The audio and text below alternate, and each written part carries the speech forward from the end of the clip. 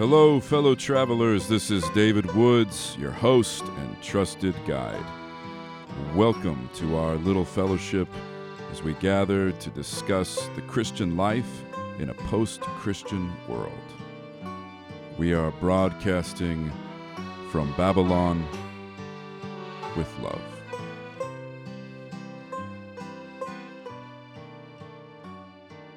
"4,000 years ago, if I had died an Egyptian of means, my body would have been attended to by a team of priests who would have quickly removed every one of my vital organs except for my heart.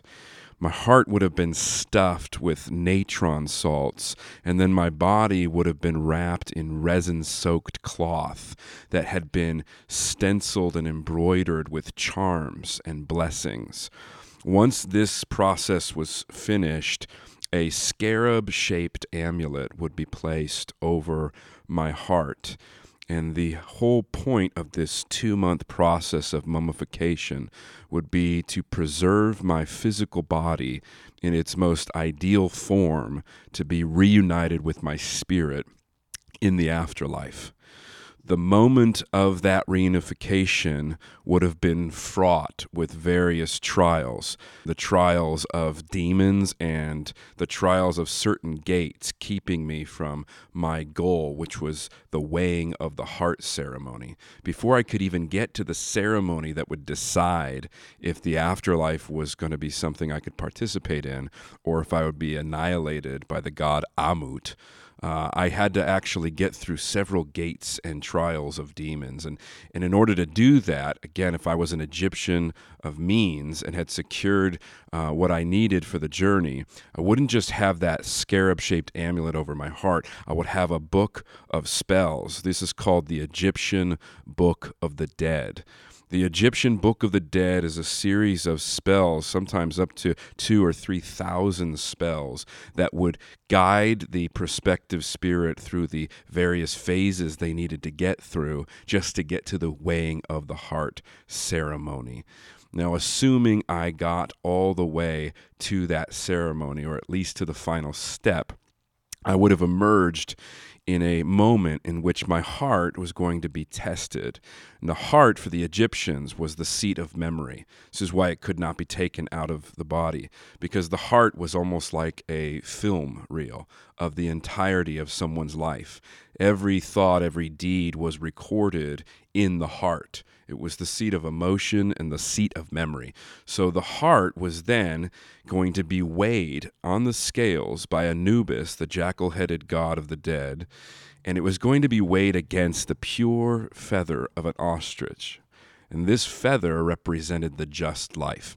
And if my heart was heavier than the just life, if it was weighed down with sin and things that I ought not have done and knew I should not have done, and it was heavier than the perfect life or the just life, the life that I was expected to have led, then in that moment when the scales tipped and my heart was heavier than the feather, the crocodile-headed god Amut would appear and devour me, extinguishing my existence forever.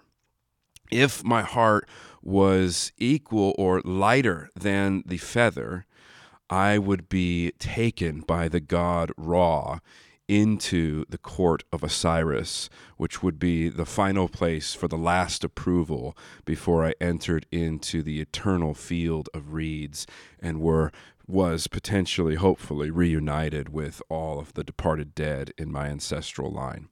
Now, in order for myself to pass the weighing of the heart ceremony, because remember, my heart knows everything that I've done.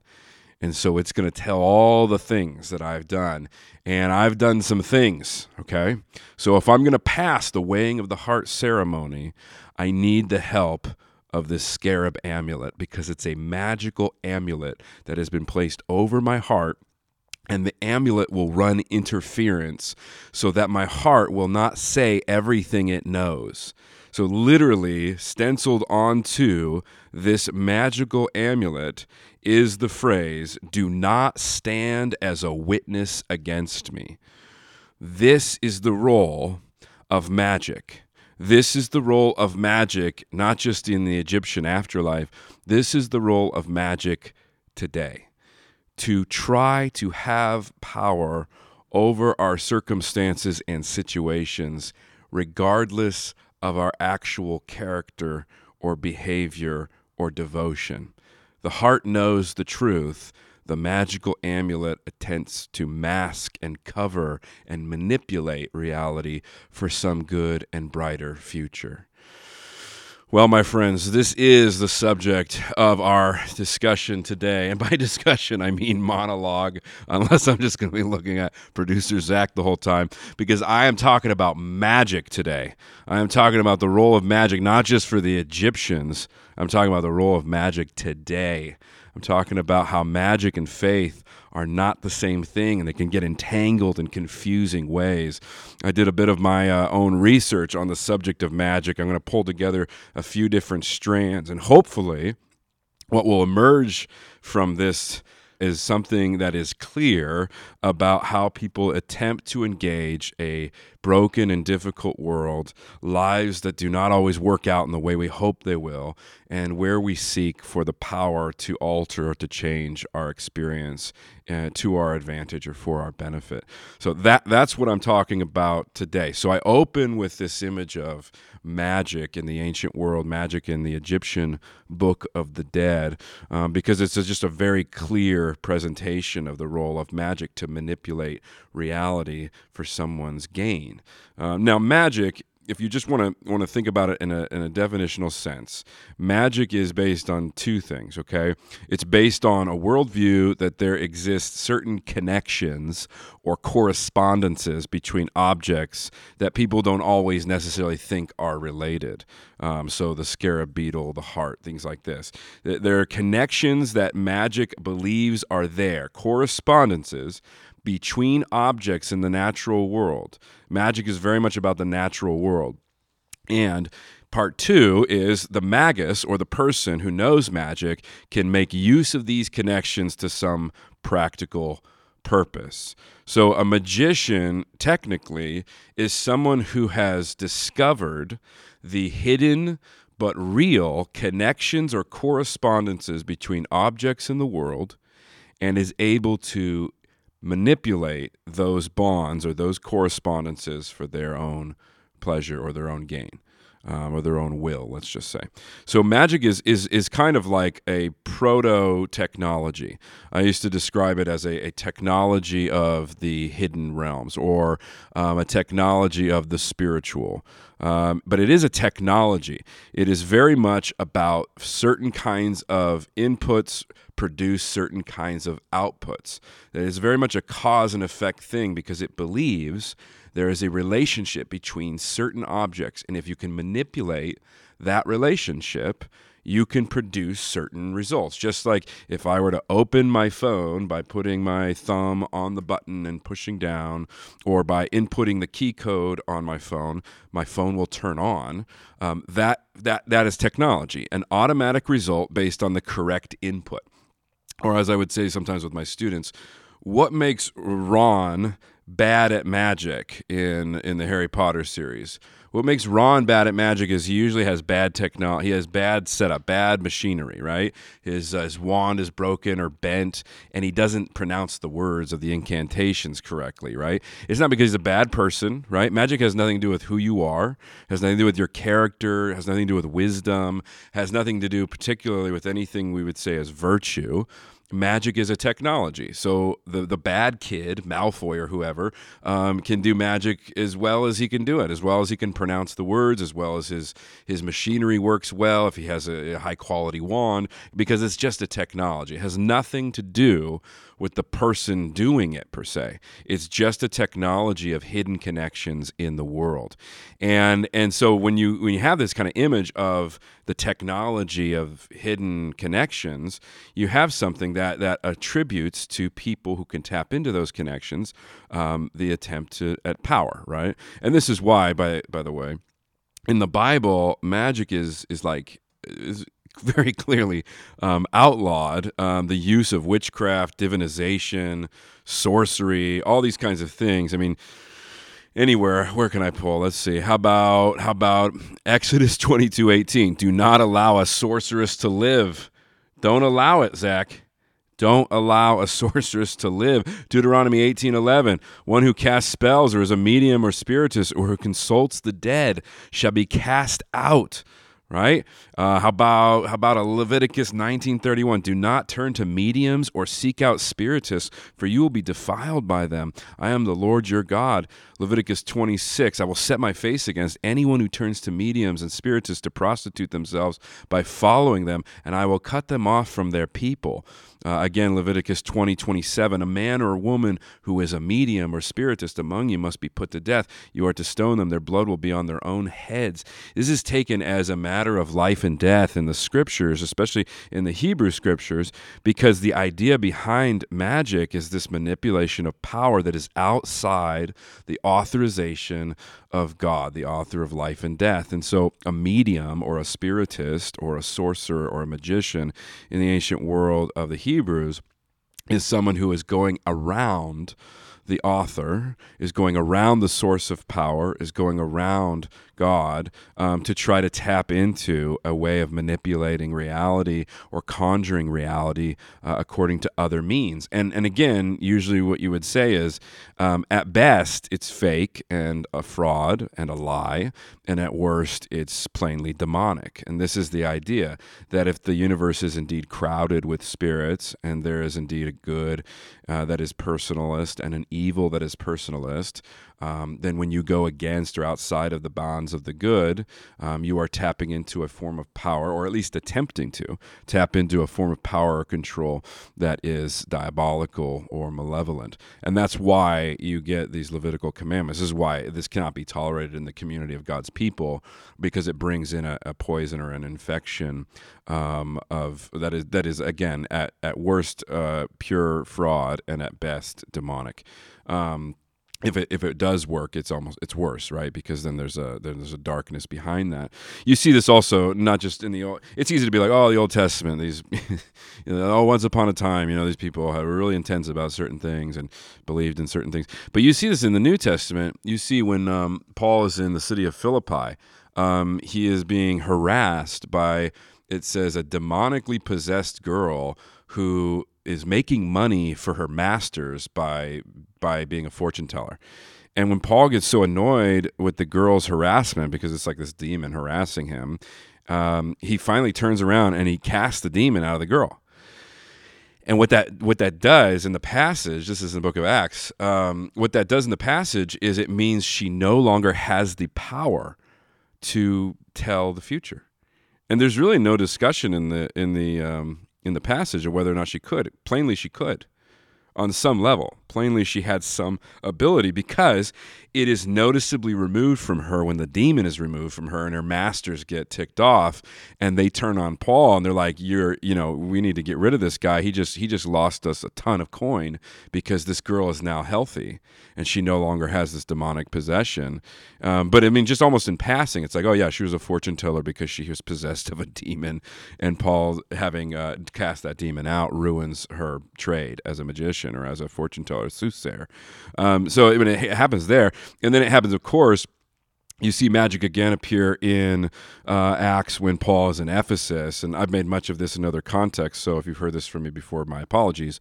But the city of Ephesus is just one of the most important centers of magic in the ancient world, because magic is always the kind of power, it's always this kind of occult power, hidden power that can kind of travel home with you.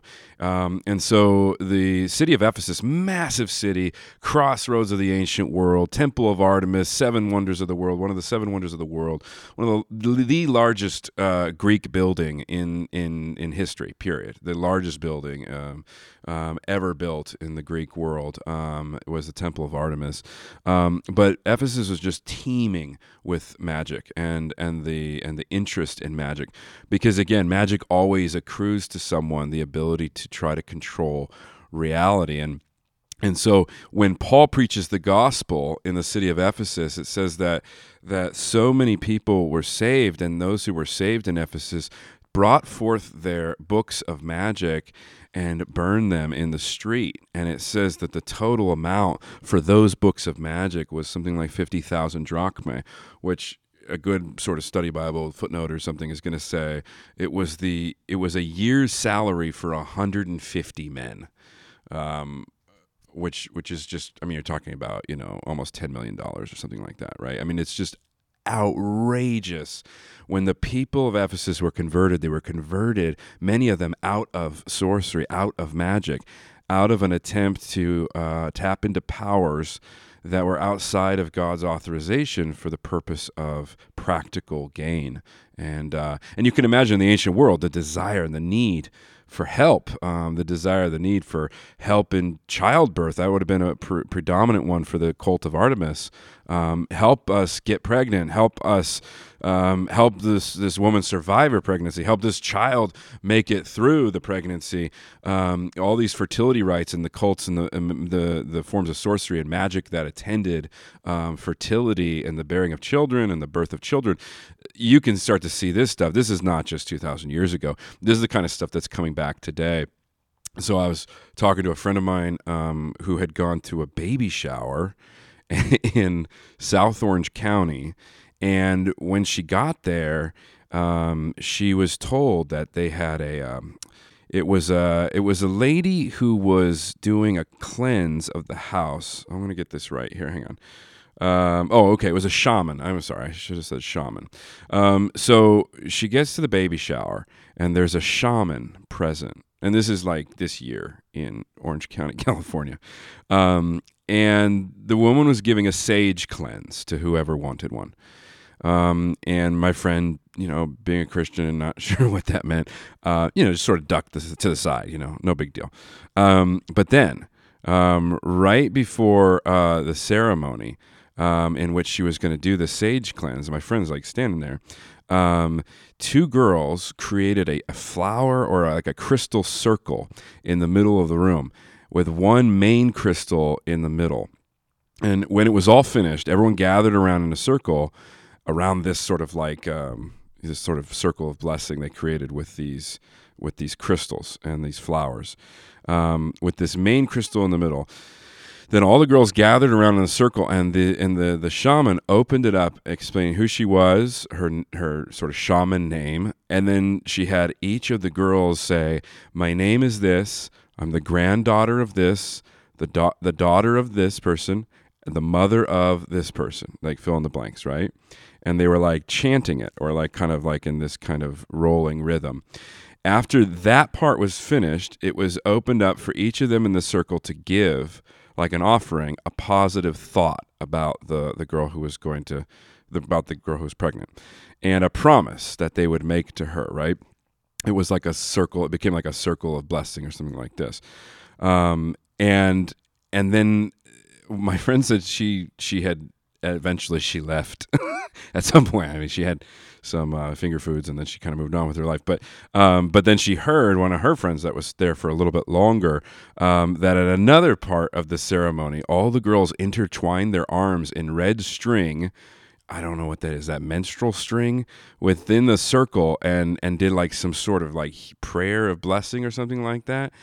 And when I was asking my friend about this, she sent me pictures, which was pretty amazing. She sent me pictures of this like blessing circle or whatever, and then she goes, "Oh, I forgot to mention the crystal in the middle was plainly a vagina crystal." I just said that. I am so sorry. I hope you had earmuffs on your children. And it was like a circle of the sick. I really caught producer Zach off guard with that last comment there. But it was this circle of like the sacred feminine, very, very Artemis stuff. Like this would be very familiar. Paul would have been like, "Hey, wait a minute, I've seen things like this." I mean, this is like, it's like a new paganism. It's like all the old kind of sorcery stuff is like coming back in vogue for people in our time, and so. So magic in the New Testament is something people are saved out of, and they like burn their books of spells.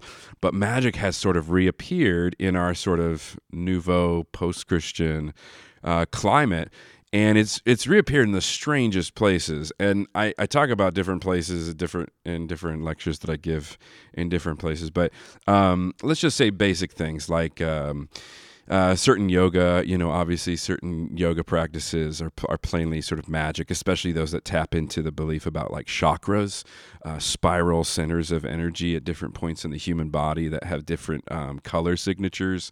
And it's never clear, by the way, if you do any research on like the gurus who seem to know everything about chakras, it's never clear. They never agree on how many chakras, what their names are, even what color they are, which is really frustrating, I think, because it's like, man, if you're gonna invest in something. But I remember there's a girl I went to grad school with who taught yoga, and then the other day I saw online she was offering a chakra class, like a chakra workshop for anybody who wanted to learn how to tap into these spiral centers of energy on the body that have color signatures and moods and all this kind of stuff.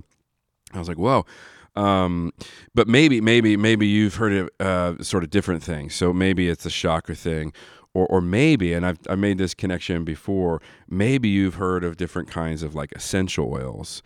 Now, when I mention this to my students, like my classes usually kind of freak out because Orange County is like the mecca of essential oils. But essential oils, at least the two largest companies, Young Living and doTERRA, essential oils come from a deep tradition of magic because they're founded by they're founded by a pretty nutty Mormon guy who's no longer with us. But there's an incredible article by Rachel Monroe called "How Essential Oils Became the Cure for Our Age of Anxiety," and in it she traces so many of these interesting kind of connections. But one in which she does not trace is the connection to folk magic in the Mormon tradition, which I'm going to get to in just a second. But so and let me just say this because I've offended so many people without really meaning to when I talk about essential oils. Many people use essential oils because it's sort of pleasant smells and it's nice, right? And then other people use essential oils because they really believe they have like spiritual properties. So because of the Mormon connection for the two major companies of essential oils, you will get products like acceptance, and you will get products like forgiveness. Like you'll get an oil mixture called forgiveness. And let me just read to you. You can get, let's see, Young Living's, it's called forgiveness. doTERRA, it's called forgive. But let me just read this to you because these are billion-dollar companies and tons of people are buying and selling these all the time. But just listen to the claim of this product from doTERRA called forgive. This is hard. Okay. The doTERRA Forgive Essential Oil Blend offers an organic aid overcoming a negative past and pressing forward into a bright future. Often, the process of overcoming difficult experiences, relationships, or feelings can prove to be a trying task, but living with emotions of hurt, anger, and sadness can also cause a splinter in your overall well-being that can fester with time.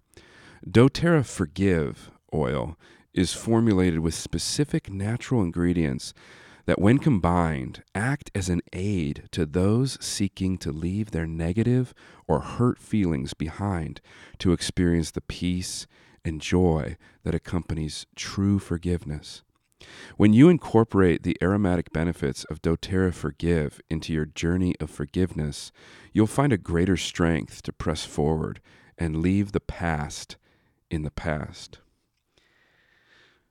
So, that's magic, my friends. That is literally using the language offered to us by the Lord and saying that this aromatic blend will, and it doesn't say how because of course there's no science behind this. This aromatic blend will help you to move on from a difficult past. I mean, I was talking there about a splintered self. That's almost the language of Christian Science and divine mind things where, suffering is a form of a malady of your mind or your malady of your spirit. The claims there, and I'm just taking this at almost at random. Literally, it was just because a week ago someone mentioned this to me. I'm not against lavender. What I mean? Lavender, from what I understand, scientifically proven to be able to help with sleep. Okay, it's very relaxing. It's very nice. I'm not against the 2 or 3 oils that have some scientific backing to it, but what is happening with most of these kinds of things, they're moving into spiritual territory, and they're trying to win back for people in an age of anxiety a sense of control, a sense of healing. I mean, a sense of healing, a sense of well-being, a sense of health. And it's tapped into all of the trends that are popular in our time with herbal, organic, natural, all the language that has such traction. But it is deeply entwined with magic, deeply entwined with the folk magic tradition of Mormonism. And I will make this connection, even though I don't know if I've heard someone else make this connection. This is certainly a connection I've made, so I'm willing to discuss it if somebody wants to email me with all caps. But Mormonism emerged out of a supposed revelation that Joseph Smith received, right? And Joseph Smith was known as a local practitioner of folk magic. He would be hired to use his seer stone. It was called his seer stone, to divine where things on someone's property might have like buried treasure, like literally. So they would hire him, and it had happened so often that he was hired to do sort of folk divinization and this folk magic stuff. That we have records from 1826 of him being brought to court for people claiming that he was fraudulent, that he wasn't even good at it, that he had tricked them, and that he had used these seer stones and he hadn't done anything he was supposed to do or whatever. But before he had the revelation from the angel Moroni and all these other things, and even when he did, like there's accounts of him like looking into his hat into the seer stone and then dictating the Book of Mormon to his wife, who writes it down. And the connection I would want to make is and it's not to just bag on Mormonism or whatever. All sorts of people do strange things. But the connection is Mormonism emerges at a time and a place in sort of eastern, northern, northeast America that is dominated by a pretty austere, high Calvinist Reformed tradition, in which God is, at least in people's experience, and don't hate on me if this is not true of all Calvinists, but in people's experience, God is fairly distant. He is fairly austere, not warm, not emotive, not super personal. That is the form of Christianity that Joseph Smith kind of comes up alongside of. And Mormonism, if nothing else, is personalist. It is personal. It is close. It puts so much back into, like your hands and the world. It's filled with the magical. It's filled with it's filled with occult practice. It's filled with hidden things. It's filled with hidden knowledge. It's very enticing. It's community oriented. It's very anti-establishment, anti-government, right? We got to go to Utah to get off the grid. Don't tell us what to do. Magic is always an alternative access to power. The more spiritualist claims of things, certain of these oil companies, are the reason that they're selling so well is because they're alternative forms of healing, right? And they don't need scientific evidence. They certainly don't need the FDA, because the government can't be trusted. Big pharma is like the devil in the world, and so magic is always this tapping into the desire for alternative healing, alternative forms of power. And that is literally what Mormonism is, but it gives control back to people. I mean, it literally gives God the Father, who in the Scripture, the true Scripture, is bathed in unapproachable light, is impossible to see and survive. In Mormonism, God the Father gets a body, becomes like a person, becomes a form. Everything gets nearer and closer and more. Us. So it's more intimate than the high Calvinism that he grew up with, and the connections there between magic is something that goes home with you. This is why so many of these things are practiced. You don't need a degree. you don't need some special certification. You don't need an institution to back you. These are folk alternative forms of healing, and I understand the desire for magic to return, because we have an age of anxiety. We have an age of mental health issues that are rising ever higher. Even though we know about them, they just keep getting worse. Even though we're very aware of the proportions of the epidemic. We have a world we can't control. I'll tell you, we also have institutions we can't rely on. The government's a disaster. Like it's completely polarized. No one trusts anyone, right? Religious institutions have failed us, right? All sorts of institutional ground has just collapsed beneath our feet. Of course, the magical is going to come rushing back in. America is never going to be an austere secularist environment. It's never going to be a secular atheist environment. America is always tapping into alternative forms of power, right? That's back to our founders, like alternative forms, alternative methods. We are going to creatively come up with any number of different varieties of spiritualism. That's the history of America. If you do even a little reading, especially in the 19th century, when Mormonism and other things start to emerge. I mean, it is the age of mediums and spiritists and people gathered around tables, doing seances. Like that's as American as apple pie. So it's not a surprise to me that there would be things like that chakra classes would appear on Facebook Live along with your morning yoga routine. It's not a surprise to me that people who I think of as reasonably intelligent will suddenly start talking about energy in a way that is clearly not real, but means something to them. Like, oh, you just, you have to catalyze the energy of certain sections of your body. And, it's just like, I mean, it's sort of the white person version of like deep Indian thought that just does not work well when it travels without its religious and philosophical background into like Walmart or whatever it shows up. I guess it'd be Target, because these are middle-class white people that I'm thinking of. But either way, was that too harsh? Okay. Either way, I'm not surprised by the return of magic. I'm also not surprised by the connection to the feminine, the sacred feminine, because historically in patriarchal societies, women are usually excluded from places of power, right? And that could be power in the church. They're not allowed to be pastors or preachers, let's say, in many Protestant areas, or at least evangelical instantiations of the church. Women are until recently not as predominant or not as prevalent in political office. They're not going to be as prevalent in government. It's certainly there, but they're not going to dominate in those areas historically.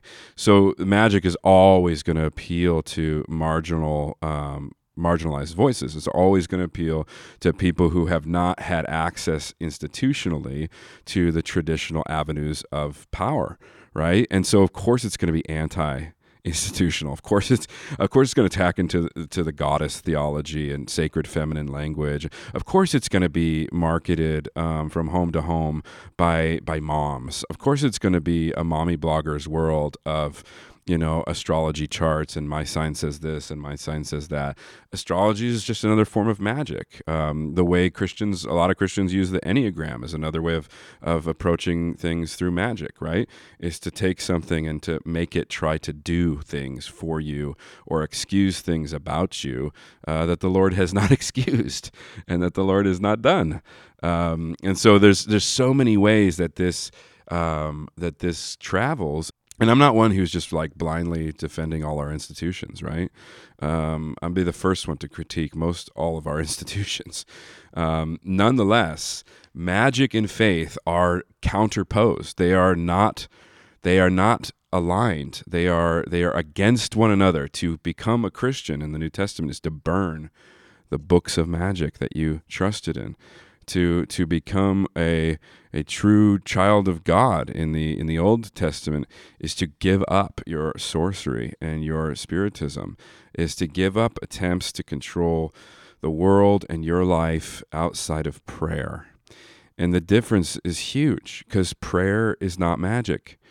Magic promises. I'm not saying it does this, but it promises automatic results. Like there's nothing on the bottle of Young Living's Forgiveness or doTERRA's Forgive that says if you have changed how you approach your relationships, if you have apologized, if you have, it doesn't say, it has nothing to do with character, it has nothing to do with virtue, it's magic. It's promising that if you use this oil, it will aid yourself in forgiving yourself and moving on from a broken past. How? It's a promise of a form of technology, right? That's not what prayer does, though. Prayer is a casting of a burden, a desperate burden sometimes, onto the Lord without any guarantees. The guarantee you get in prayer is you will get God. You will not get a particular result. You are not guaranteed a particular result. God is not a vending machine, and he's not just a form of technology that we instrumentalize to produce certain effects. So to pray about the same things that you would struggle with, anxiety, depression, fear, those psychological and emotive things that people are seeking alternative forms to heal or to improve, to pray is to be brought into a relationship with the living God in which you trust God more than the result, in which you trust God even if God says no. Paul says, 3 times I begged him to take this thorn in the flesh from me, and he said instead that his strength is made perfect in weakness.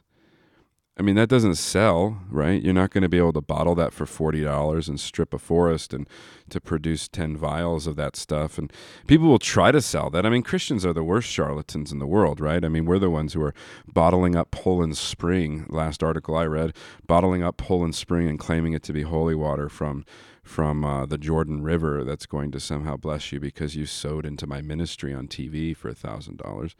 I mean, this is not about someone somewhere else. This is about Christians. This is about Christians who get bored with their faith. This is about Christians who want so bad to fix things or have viewed God so therapeutically that if God stops producing the therapeutic results, they'll go anywhere else. They'll go anywhere else for forgiveness. I mean, this is about a shallowing out of your relationship with God, or the discovery that your relationship with God was that of a therapist. And when you stop improving in whatever way you would hope to improve, you add something or you move on to something else that might promise you better results. This is why I think magic is worth thinking about. It is a promise. It is an automatic technology that does not require faith. Because if it required faith, then it not working would be part of prayer. Right? I mean, if it was anything like prayer, then you wouldn't be able to sell it. Think about what happens when Simon the Magus, quite literally Simon the magician, is following Peter and John, and they have healed some people, and they have prayed, and the Holy Spirit has done some work and some miracles, and Simon the Magus literally says, like, how do I get this power? And Peter, just because he's trying to buy it. He's like, where do I buy that vial? Like, where do I buy the Holy Spirit oil? And Peter turns on Simon the Magus and he says, go to hell and your money go with you. You can't buy. I mean, Jesus only gets mad twice in the Gospels that we know of. He gets mad at the tomb of Lazarus because death is his enemy. And he gets mad when he sees people making money and profiting off of God in a house that is supposed to be a house of prayer. They've made it a house of magic because I guarantee the best atonement results from these birds, whatever it is that he's flipping tables over in the temple because someone is trying to profit off of what is only available through prayer. That's the difference. And again, I'm not saying, if you have a bunch of essential oils or whatever, like you need to burn them all. I'm saying, are you really marketing something called Forgive? Like, is that something we can really stomach? And maybe you got something else. Maybe for you, it's one of my students. I gave this lecture once, and one of my students goes, "Wait, do I need to get rid of my crystals? Does that mean I need to get rid of my crystals?" And I stopped and I was like, yes, you got to get rid of your crystals. And she was like, oh my gosh, okay, I didn't know. I thought my crystals were supposed to do, So, I mean, everyone's got something. This isn't like, oh, whatever. It's like, what are you trying to tap into that is a form of power that is not God? And here's where I'm going to make a shift from tends to be a predominantly feminine sphere to a predominantly masculine sphere. The version of magic for many guys, for men in general, is political power. The version of alternate forms of power outside of God, or not necessarily authorized by God, is political power and power through force or physical violence. To try to get what you want through rage, to try to secure it with your own bare hands, or to try to vote what you want into power, to leverage or manipulate reality in a practical way over your circumstances. Christians, maybe especially Christian men, but Christians always fall for the magical idol of political power. If we could just get this judge, if we could just get this thing, it'll automatically, somehow it will cover our hearts, even though this nation is sick and prefers abortion on demand. If we could just get another Supreme Court justice who says that abortion's wrong, if we could just overturn Roe v. Wade, then somehow we will take this magical amulet, this scarab, and we will cover over America's heart, which clearly prefers abortion on demand, and somehow we will magically muffle the voice of people's actual sentiments, and we will force instead some other result. Well, that amulet of political office or Supreme Court justice is going to last as long as a person lasts in that place. And maybe that seems like a big deal to us, and we're willing to compromise and sacrifice everything to that God of magical political authority and power. I say authority and power. But you could see how that is a faithless gesture if it is severed from prayer. Politics is always meant to be downstream of culture. Christians are not supposed to change politics in order to sort of somehow magically cover over what's poisoned and broken and hurting and sad in our culture.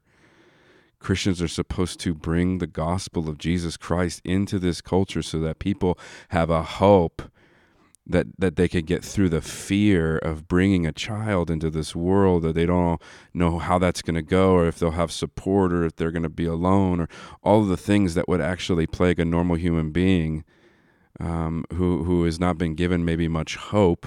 Christians have this message of hope for a heart to be changed, a decision to be made, a person to be able to be brought into this world, not because we can magically promise the world will be a better place or a more secure place, but because our faith is in God, that even in the face of a world that appears inhospitable to human life, even in that world, we know there is a good God who has traveled down the paths of the dead and come through the other side with resurrection power, and in the face of the darkest hour of humanity's existence, turn tragedy into joy, and tragedy into hope, and tragedy into resurrection.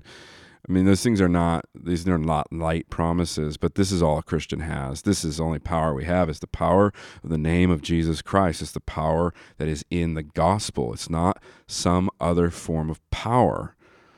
So maybe you get distracted because I named something or whatever, and it's not how you use it or whatever. But I'm so serious about that. Magic and faith and magic, trying to have power outside of prayer, trying to have power that secures your future outside of a radical trust that Jesus is Lord, even if it doesn't produce the results you thought you were paying for. There is something better in the gospel than magic. And I just want you to be looking around you and trying to spot ways in which the magical is returning, the ways in which neo-paganistic practices or political authoritarian practices are reemerging as alternate forms of power that would have been extremely obvious to someone like St. Paul in the ancient world as he's in Ephesus looking around at the temple worship and the hierarchical structures surrounding Artemis in the city of Ephesus, down to the silversmith who makes the statues and sells the trinkets for people to bring home with them and put on their shelves in order to secure a blessing or a healing or forgiveness. And so I just want to put those things out there, and I'll give the last lines here to C.S. Lewis, who writes, "There is something which unites magic and applied science or technology, while separating both from the wisdom of earlier ages. For the wise men of old, the cardinal problem had been how to conform the soul to reality, and the solution had been knowledge, self-discipline, and virtue. For magic and applied science alike, the problem is how to subdue reality to the wishes of men, and the solution is a technique." Thank you for taking the time to listen to this episode. I hope you will join us on the next one. Thank you so much for joining us today, everybody. If you found any of this interesting, we do hope you will share the podcast, that you will rate us on iTunes with those 5 sweet stars, and that you will subscribe, and that you will tell your friends and your neighbors and your relatives and your mother Lois to subscribe. And your sweet, sweet grandmother, old grandmother Eunice. Eunice should definitely subscribe. Until next time, may you live well, think well, and love well. Godspeed.